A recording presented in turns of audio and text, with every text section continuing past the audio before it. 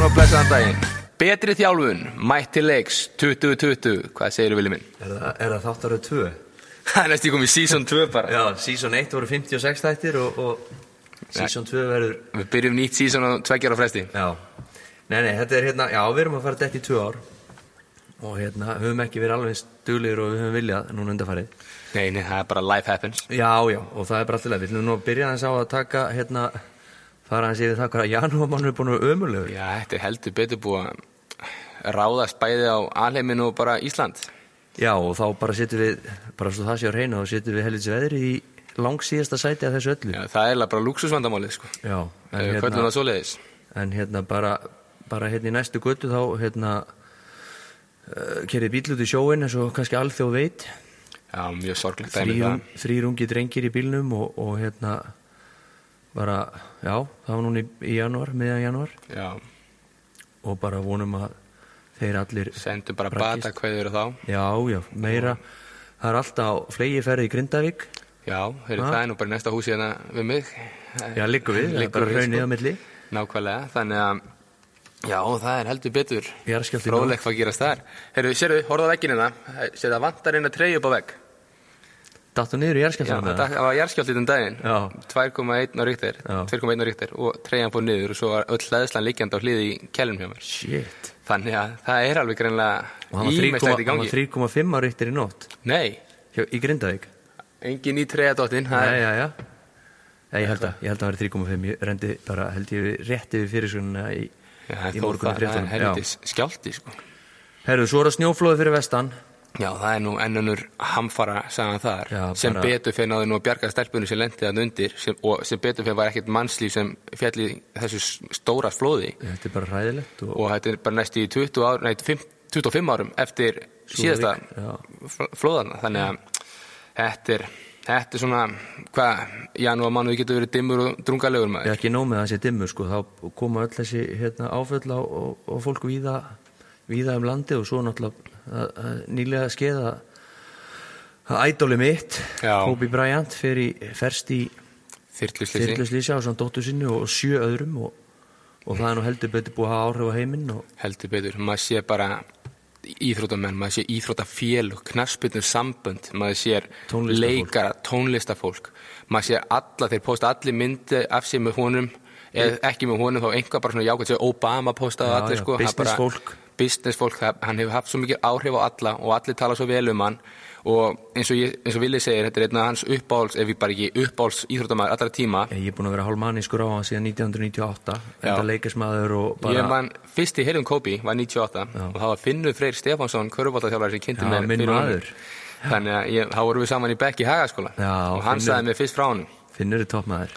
En maður sér hvað hann hefur haft snert rosalega marga góð manneskja og bara skelfilegt að 41 árs maður kveði heiminn á þennan hátt og þeir eru 13 ára stelpur og nýfæra að njóta lífsins. Það hljómast kannski eins og hræstni en þú veist, það er fólk að deyja út allan heim en það næri náttúrulega maður fær ekki þessu umfjöllum beint í æð eins og þegar frækt fólk fer. Nei. Og fólk af þessum stalli, þessu kaliberi en þetta er pínur hræstni en samt sem áður þá er það alltaf bara virkilega sorglegt og eiginlega svo maður heldur ekki oft er að þegar frækt fólk fellur frá þá fær maður svona wow, hvað gerist og oft er það kannski leikarar eða tónlistafólk eða svoleiðis sem er samt búin að vera með alls konar vafasama bakgrunn en þegar svona maður með bara eins mikið topp eintak hraustur, mikil fyrirmynd bara fyrir alla bara allir að takandi fyrirmyndar hann er mikil fyrirmynd fyrir mig þú veist,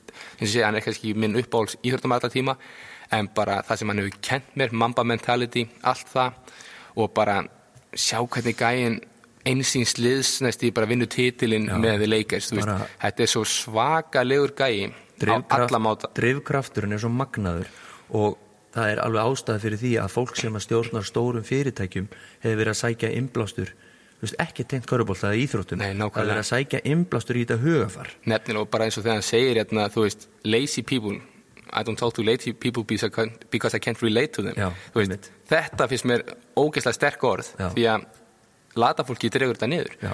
Og Tim Grover, hann heldur betur hefur líka deilt mörgum góðum sögum með Kobe og maður hefur séð ýmislegt á YouTube líka sem hann er að tala og ég man eftir bara ég var hjá félagum mínum í Barcelona í fyrra, þá voru að horfa á nokkur myndbrönd með Tim Grover sem var að segja Kobe-sögur og þessi karakter var bara geggjaður. Þetta er bara magna.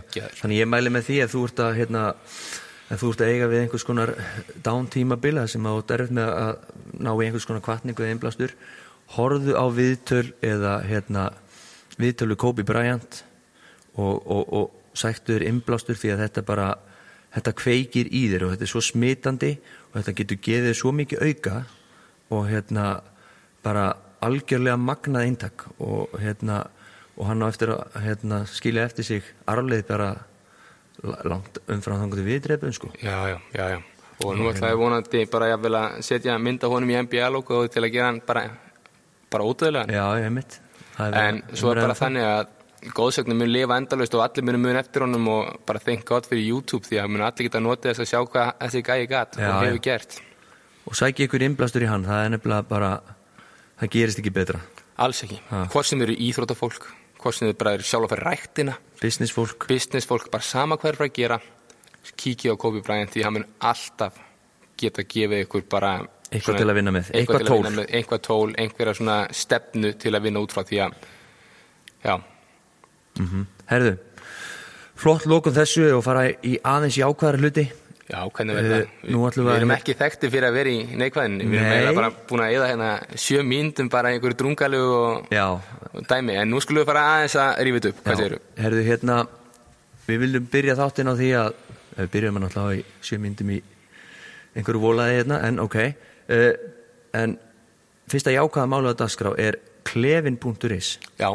Og vinkon okkar, Silja Úlfarsdóttir, er með verkefni sem að okkur finnst alveg bara magnað og virkilega flott og bara frábært hjá henni að hafa hent upp svona verkefni á mánuði. Eins og allir vita þá er á margt íþróttafólk að undirbúa sig og reyna að ná lágmörkum fyrir ólympíuleika. Já, sem eru í sumar. Já, og er kannski ekki með mikla fjárhagsaðstoð bak við sig. Nei, og svo er það eins og samfélagi í dag, þá er það bara þessi hvað heitir það, Insta famous people sem að fá meira af þessu styrkjum heldur en blessa íþróttafólk. Já, svo bara, það verið að styrkja landslið og hópíþróttur og annað, svo koma bara virðist vera sundfólk og frjálsíþróttafólk og annað sem að verður bara svolítið undanhaldi og þetta er fólk sem æfi mjög mikið og svo þarf að hafa áhyggjur af því að safna einhvern styrkjum og líka við að banka upp á hjá fólki og betla pening sem er eiginlega sko, ef þú ert á mörkum þess að komast á ólympíuleikana þá finnst mér, og því vantanlega líka, að það eigi ekki verið að þurfa að hafa áhyggjur af þessu. 100%. Það verið að borga keppnisferðir úr eigin vasa, það verið að, líka við íþróttafatna og annað úr eigin vasa, fæðubótaefni, næringin öll bara. Já, þetta er fólk sem er að keppa fyrir Íslands hönd út í einu stóra heimi og mér finnst bara að það eigi að vera einhver bakhjarl þarna bakvið og einhver sérstakur bakhjarl bakvið sem sagt þetta íþróttafólk okkar sem gerir því kleift að æfa einu sinni, 2, 3 á dag ef það er málið, recovera og þurfi ekki að eyða orku í að hugsa um þennan þátt. Nei, nákvæmlega. Sammála. Ég er 100% sammála. Já, og það sem Silja gerir, hún hendur þessu verkefni á stað á mánuði held ég og hún er að fá þarna hún valdi held ég 11 íþróttamenn, íþróttafólk til þess að leyfa fólki aðeins að kíkja bak við tjöldin, sjá hvernig þau æfa, sjá hvernig þau undirbúa sig fyrir keppnir og æfingar, næring, hugafar. Og það sem er þetta geggja við það eins og Viljar segja er að svo ef við horfum að nafnið á síðunni klefin, þetta er það sem gerist í klefanum og það sem ekki keppnir bara bakvið, svo ef við horfum á ísakan, þetta er akkurat botninu í ísakanum. Já, sem engi sér. Já, og þetta er bara frábært nafn. Þetta er geggjað nafn. Já, og síðan gengur svolítið út á það að þetta íþróttafólk er að birta bara æfingadagana sína og hugleiðingar og annað og svo eru gestapennar þar að meðal við, ég og þú. Já, eftir að henda mér inn. Já, og það sem við komum með aðeins kannski, öðruvísi sína á einhvers konar þjálfun og annað og reynum að miðla til þessa íþróttafólks og annara sem er að lesa. Og maður vil auðvitað gera það sem maður getur til að aðstofa þau við að koma sér á þann stað sem þau vilja komast. Og þessi síða er náttúrulega bara gengur á styrkjum og auglýsingum og auglýsingatekjurnar í gegnum síðuna fara bara til þessa íþróttafólks til þess að hjálpa þeim að standa kostnað á því að æfa aukalega æfa meira, sækja þær keppnir út í heim sem það þurfa að gera og vonandi bara ná sínum ólympíu lágmörkum og þurfa ekki að hafa áhyggjur af peningunum eins mikið. Nákvæmlega. Þannig að þetta er náttúrulega peningur og heldur betur ferðalega framöndan fyrir þá sem er að fara til ólympíuleika þetta árið sko. Það er ekki eins og sé einhvað næsta landi sko. Nei, einmitt. Það er bara svolítið svoleiðis. Og þannig að ég hvet ykkur öll til þess að fara inn á klefin.is followa klefin.is á Instagram og Facebook og fylgjast með þegar þið fáið nýja greinar og hugleiðingar beint í æð. Algjörlega. Og styrkja þetta verkefni að þið hafið tök á. Það væri frábært. Heldur betur. Svo reynum við kannski að fá Silju í spjall til okkar og ræða verkefni ennþá betur. Það væri ekki vitlaust. Það er bara mjög snudd. Það er líka komið tíma á gest. Ég man ekki hvenær kom gestur senast til okkar. Var ekki bara Unnar? Ég held að það veri Unnar upp í Mjölni. Unnar hérna. Já, það er örugglega bara senast á voru eitthvað tíma. Já, það er langt síðan. Það er komið tíma á gest. Herðu, við erum nú ekkert að vera voða fræðilegir í þessum þætti. Nei, við erum eiginlega svolítið bara að kickstart okkur. Já, bara koma smá eldsneyti á vélina áður förum á fullt aftur. Herðu, EM í handbolta. Já, það byrjaði vel maður. Það byrjaði vel hjá okkur, tókum Danina. Og típist Íslandi, allt í nú bara 2 flottir geggjaði leikir sko. Þá allt í nú öll þjóðin komin á með strákunum, en svo þegar aðeins mótandi kemur, þetta er svo einkennilegt. Þetta er náttúrulega Ísland, það er og bara... Og það allt í nú bara minkar umfjöllunin og meira sér að ég ætlaði að horfa síðasta leikjum til Svíum, en allt í nú var engin umfjöllun hvernig leikunum væri. Nei. Og ég hann bara fór fram hjá mér. Já. Að því hann skipti ekki því allt í nú var þetta ekki eins og fyrstu 2. Ég var hálf bara pirraður út í íslenska fjölmiðla eftir þetta því að þetta fór einhvern veginn algjörlega fram hjá mér sko. Þetta er svolítið svoleiðis, ef vel gengur þá hoppa allir á vagnin. Já. Og kjamsa á svo kaffistón landsins en eða illa gengur þá náttúrulega líka kjamsa á svo kaffistón landsins. En fólk kannski styður ekki við bakið. Nei, en eins og segja, við byrjuðum rosa vel, tókum Dani, tókum Rússa bara með einhverju markameti hjá okkur á stórmóti og litum hrikalega vel út. Reyndar sendum Dani í burti í leiknum en þriða leiknum, en auðvitað hefði verið gaman að sjá okkur halda sama dampi en eins og ég held ég að horta okkur kommentirinn, hann sagði að það væri mjög ungt og mjög efnirekt lið og þetta mót hefði kannski verið svolítið svona bara að stýta barnaskóna af ákveðnum leikmönnum og á næsta móti munum við lítið ennþá betur út. Það verður mjög fróðlegt að sjá hvernig við komum inn í næsta stórmót. Svo eru náttúrulega bara líki leikmenn sem eru á besta aldri fyrir utan Guðjón Val og Alexander. Já.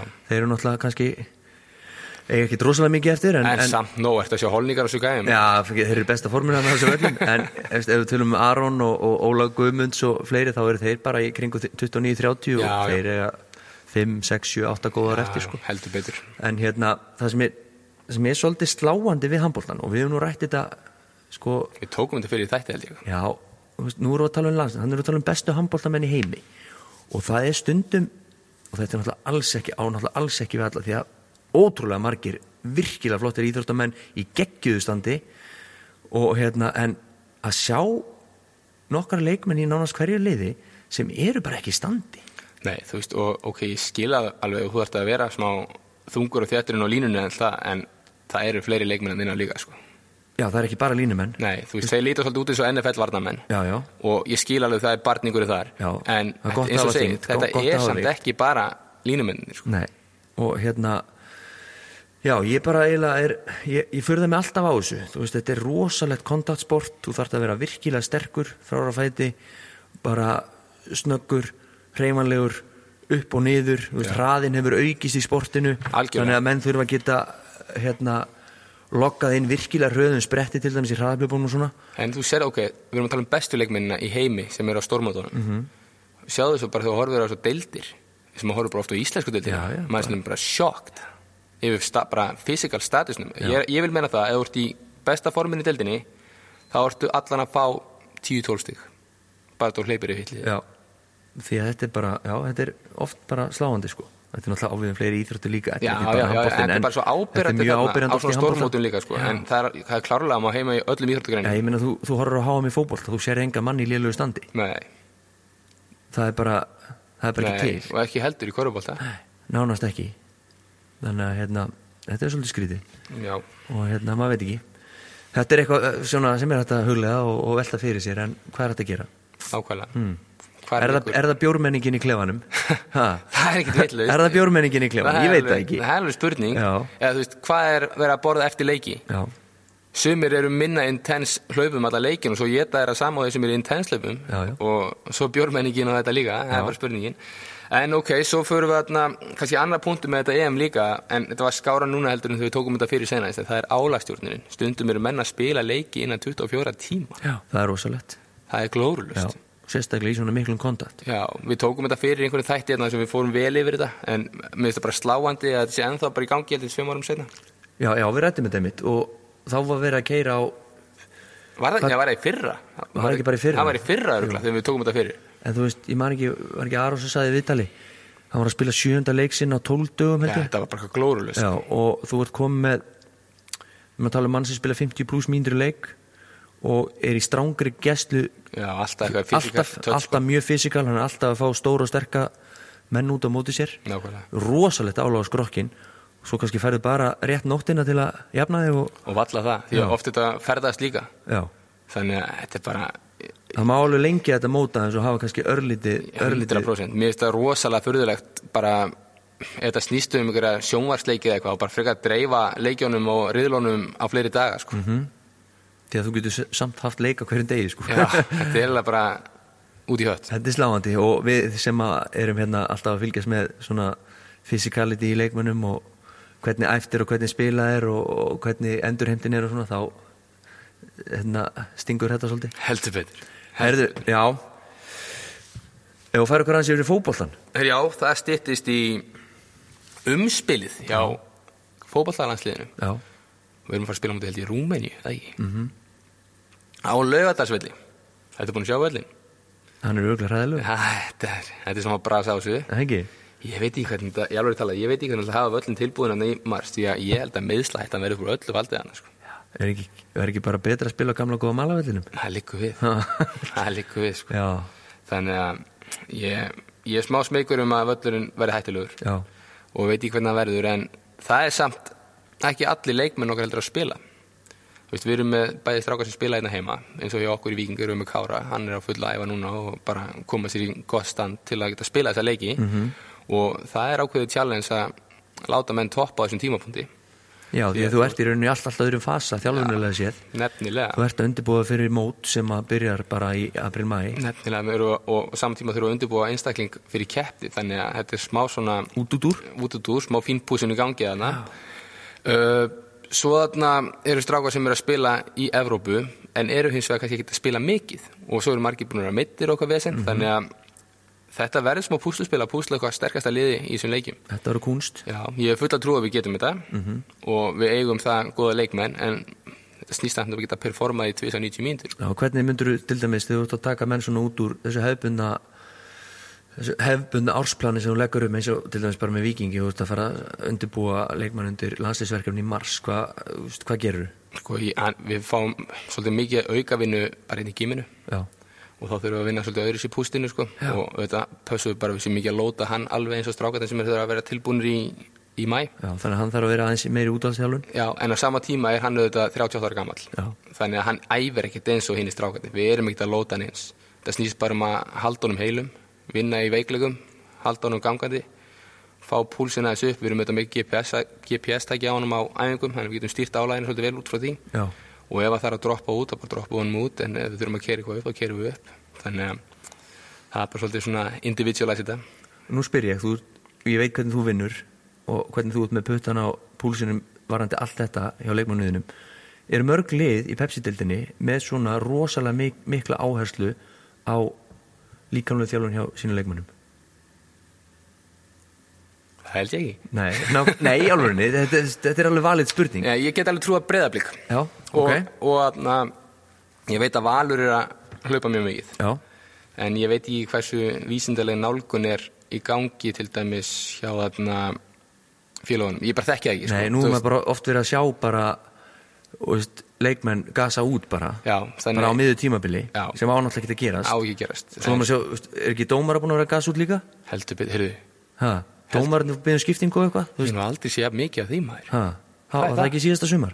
Jú, ég held ég hef aldrei séð margar skiptingar á dómurum. Já. En þeir hljóta að vera einhvers konar aðhaldi eða einhvers konar þjálfun. Þannig að ég veit ekki alveg hvernig þessi stýrt, en já, það var alltaf sláandi að mikið leikmenn sem voru að gasa út á bara. Já, það er algjörlega, og svo snýst það líka að geta performað í 5 mánuði, ekki bara í 2 mánuði sko. Akkurat. Og það mikil kúnst að geta haldið mönnum á tánum yfir þessa 5 mánuði. Og þá komum oft inn á þennan punkt að hlaupa sig í form. Það eins heimskulegt og gammalt og útrunnið eins og hægt sko. Við höfum nú bara farið í gegnum það nokkru sinnum í þættinum og þú veist, maður heyrti þetta viðtölum svona, þetta nú bara fyrsti leikur á tímabilinu. Í fyrsta leik á tímabilinu átt þú bara að vera í 100% standi. Sko, þú átt að vera tilbúin, segjum þessi undirbúningstímabil, þú átt að vera tilbúin sko í síðasta leik í undirbúningstímabil til að geta, þú ert búin að spila 20 leiki eða eitthvað þá. Ég meina fullt af undirbúningsleikin. Og flesti leikir spilaðu sama undirlagi, þetta gervigræst nú á flesti völlum. Það bara glórulaust, þetta svo léleg afsökun og ef þú ætlar að spila þig form, þá ertu búin að tapa kannski 12 stigum. Og þú ert að tapa og þú ert verið að standa hitt lið, þú veist, hvað í gangi? Fara kannski 3-4 leikir í að hlaupa liðið í einhvern rytma. Nákvæmlega. Þannig að, já, en svo var ég með svolítið áhuga að vera pælingu líka. Þetta vorum að tala um dómara. Já. Ég væri til í að dómara væri með púlsmælið þegar myndu vera að dæma leikina. Og fylgjast aðeins með þeim og sjá hvenær glórulausa ákvörðunar eru teknar og hvað púlsin Hvort þið sé í botni. Sko, ef þeir fara yfir 140, þá fara að hefa áhrif á ákvörðunartöku. Þannig, ef þeir eru alltaf yfir 140, þá ekki hissa að margar ákvarðanir séu svona glórulausar.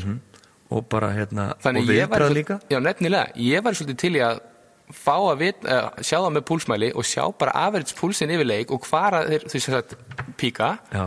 Og hver ákvörðunin á þeim tímapunkti. Mér finnst það mjög fróðleg pæling. Þetta mögnu hugmynd og taka svo bara data eftir tímabili og sjá svona bæði í hvernig standið þeir eru og hvenær eru að taka mjög umdeildar ákvarðanir. Já, því að í fyrra stundum í Pepsi-mörkunum þá var maður að horfa þess að þætti, þá var bara dómaramistaka þáttur í stundum, sko, því að þetta var bara, maður horfði bara, hvað að gerast hérna? Þannig að það verið oft verið gaman að sjá hver púlsinn væri í þessum ákvarðunum sem þið tóku þarna, því að lífeðlisfræðin getur verið mjög áhugaverð, sko. Heldur betur. Þetta er geggjum hugmynd. Hringt inn í framkvæmd. Það ekki? Ég alveg til í það, sko. Já. Heyrðu, er eitthvað meira sem að þú hefur fyrir okkur í dag? Ég held ekki. Þú varst með námskeið daginn? Já, með námskeið. Það gekk vel. Já. Sprengikraftur? Þetta var mikið bara undirstöðukerfið, fóturinn og upp og ég náði held ég flest öll á vídeo og set það bara í sölu á netinu. Þá getur fólk bara nálgast það og fengi online útgáfa á námskeiðinu. Já, frábært. Ég held að ég hafi náðu öll efninu, ég ennþá að fara yfir það. Þetta djöfull mikið. Já, þetta voru 2 dagar. Já, og undirstöðukerfið var alveg 4 tímar að vinnu, þannig en allir þeir sem hafa áhuga fætinum og öklanum og því ættu að kynna sér það. En námskeið gekk mjög vel, það var fullt hús og bara bratt. Fólki var bara bratt hérna með að við líka veðrið, það var bara eitthvað stormur hérna saman tíma. Já, akkurat. Bara eitthvað disaster viður. Já, eins og svo oft í janúar. Við ákváðum að fara ekki í veðrið því að það var svo mikill annar harmleikur sem átti sér stað. Já, sem kannski skipti líka miklu meira máli heldur en þetta helvitis veður. Við búum á Íslandi. Talandi það, Íslendingum hefur tekist að aumingjavæða veðrið. Já, með gulum viðvörunum. Heyrðu, hvað bull þetta? Maður var að leika sér út í þessu í gamla dag, segir gamli skólinn, sko. Og fara í fótbolta og svona alls konar dæmi, svo núna bara má ekki fara út af gul viðvörun þegar smá rók. Smá góla. Ok, ég skilða ef það sé óveður sumstaðar á landinu og kemur gul viðvörun, en þetta bara fucking bull. Og veistu hvað þetta gerir? Þetta gerir það verkum, þetta svona úlfur. Þú hættir að taka mark á gulum viðvörunum. Svo kemur gul viðvörun eða appelsínu gul og þú heldur að sé ekkert af veðrinu og svo ferðu út og svo er kannski bara bilaður stormur. Nefnilega, og ungi krakkar kannski slasa sig að fjúka eða nákvæmlega, en svo bara í Reykjavík við erum varin af Esjun og svona fjöllum, þannig að þetta verður aldrei eins og út á landi sem er miklu opnara svæði. Þannig ég skil alveg viðvarina þar, en viðvarina sem eru komnar hérna í höfuðborgarsvæðinu oft tíðum er bara djók, sko. Þannig að þeim náði að aumingjavæða veðrið. Já, og okkur tókst að tuðum veðrið sem við ætlum ekki að gera. Já, Jesús. Herðu, ég held þessum góður í dag, eða ekki? Jú, heldur betur. Næsti þáttu verður aðeins meira vísindalegur og þjálfunarlega sinnaður. Nú vorum við aðeins bara svona stikla stóru og fara í gegnum svona ýmis málefni sem að hafa legið á okkur undanfarnar vikur. Heldur betur. Stefnum að þátt í næstu viku aftur. Algjörlega. Og kíkið á betri þjálfun, opin hópur á Facebook og svo förum við að hvað er opin að lofa þessu? Ég nenni ekki svona að segja það. Nei, Ég bara að fara að hlæja að þú nefndir hópin því að við erum að vera lélegastir í heima á netinu. Já. En það er bara þannig. Það er bara batnandi mönnum við betra að lifa. Já. Herðu, takk fyrir okkur. Takk. Og heyrumst. Bless.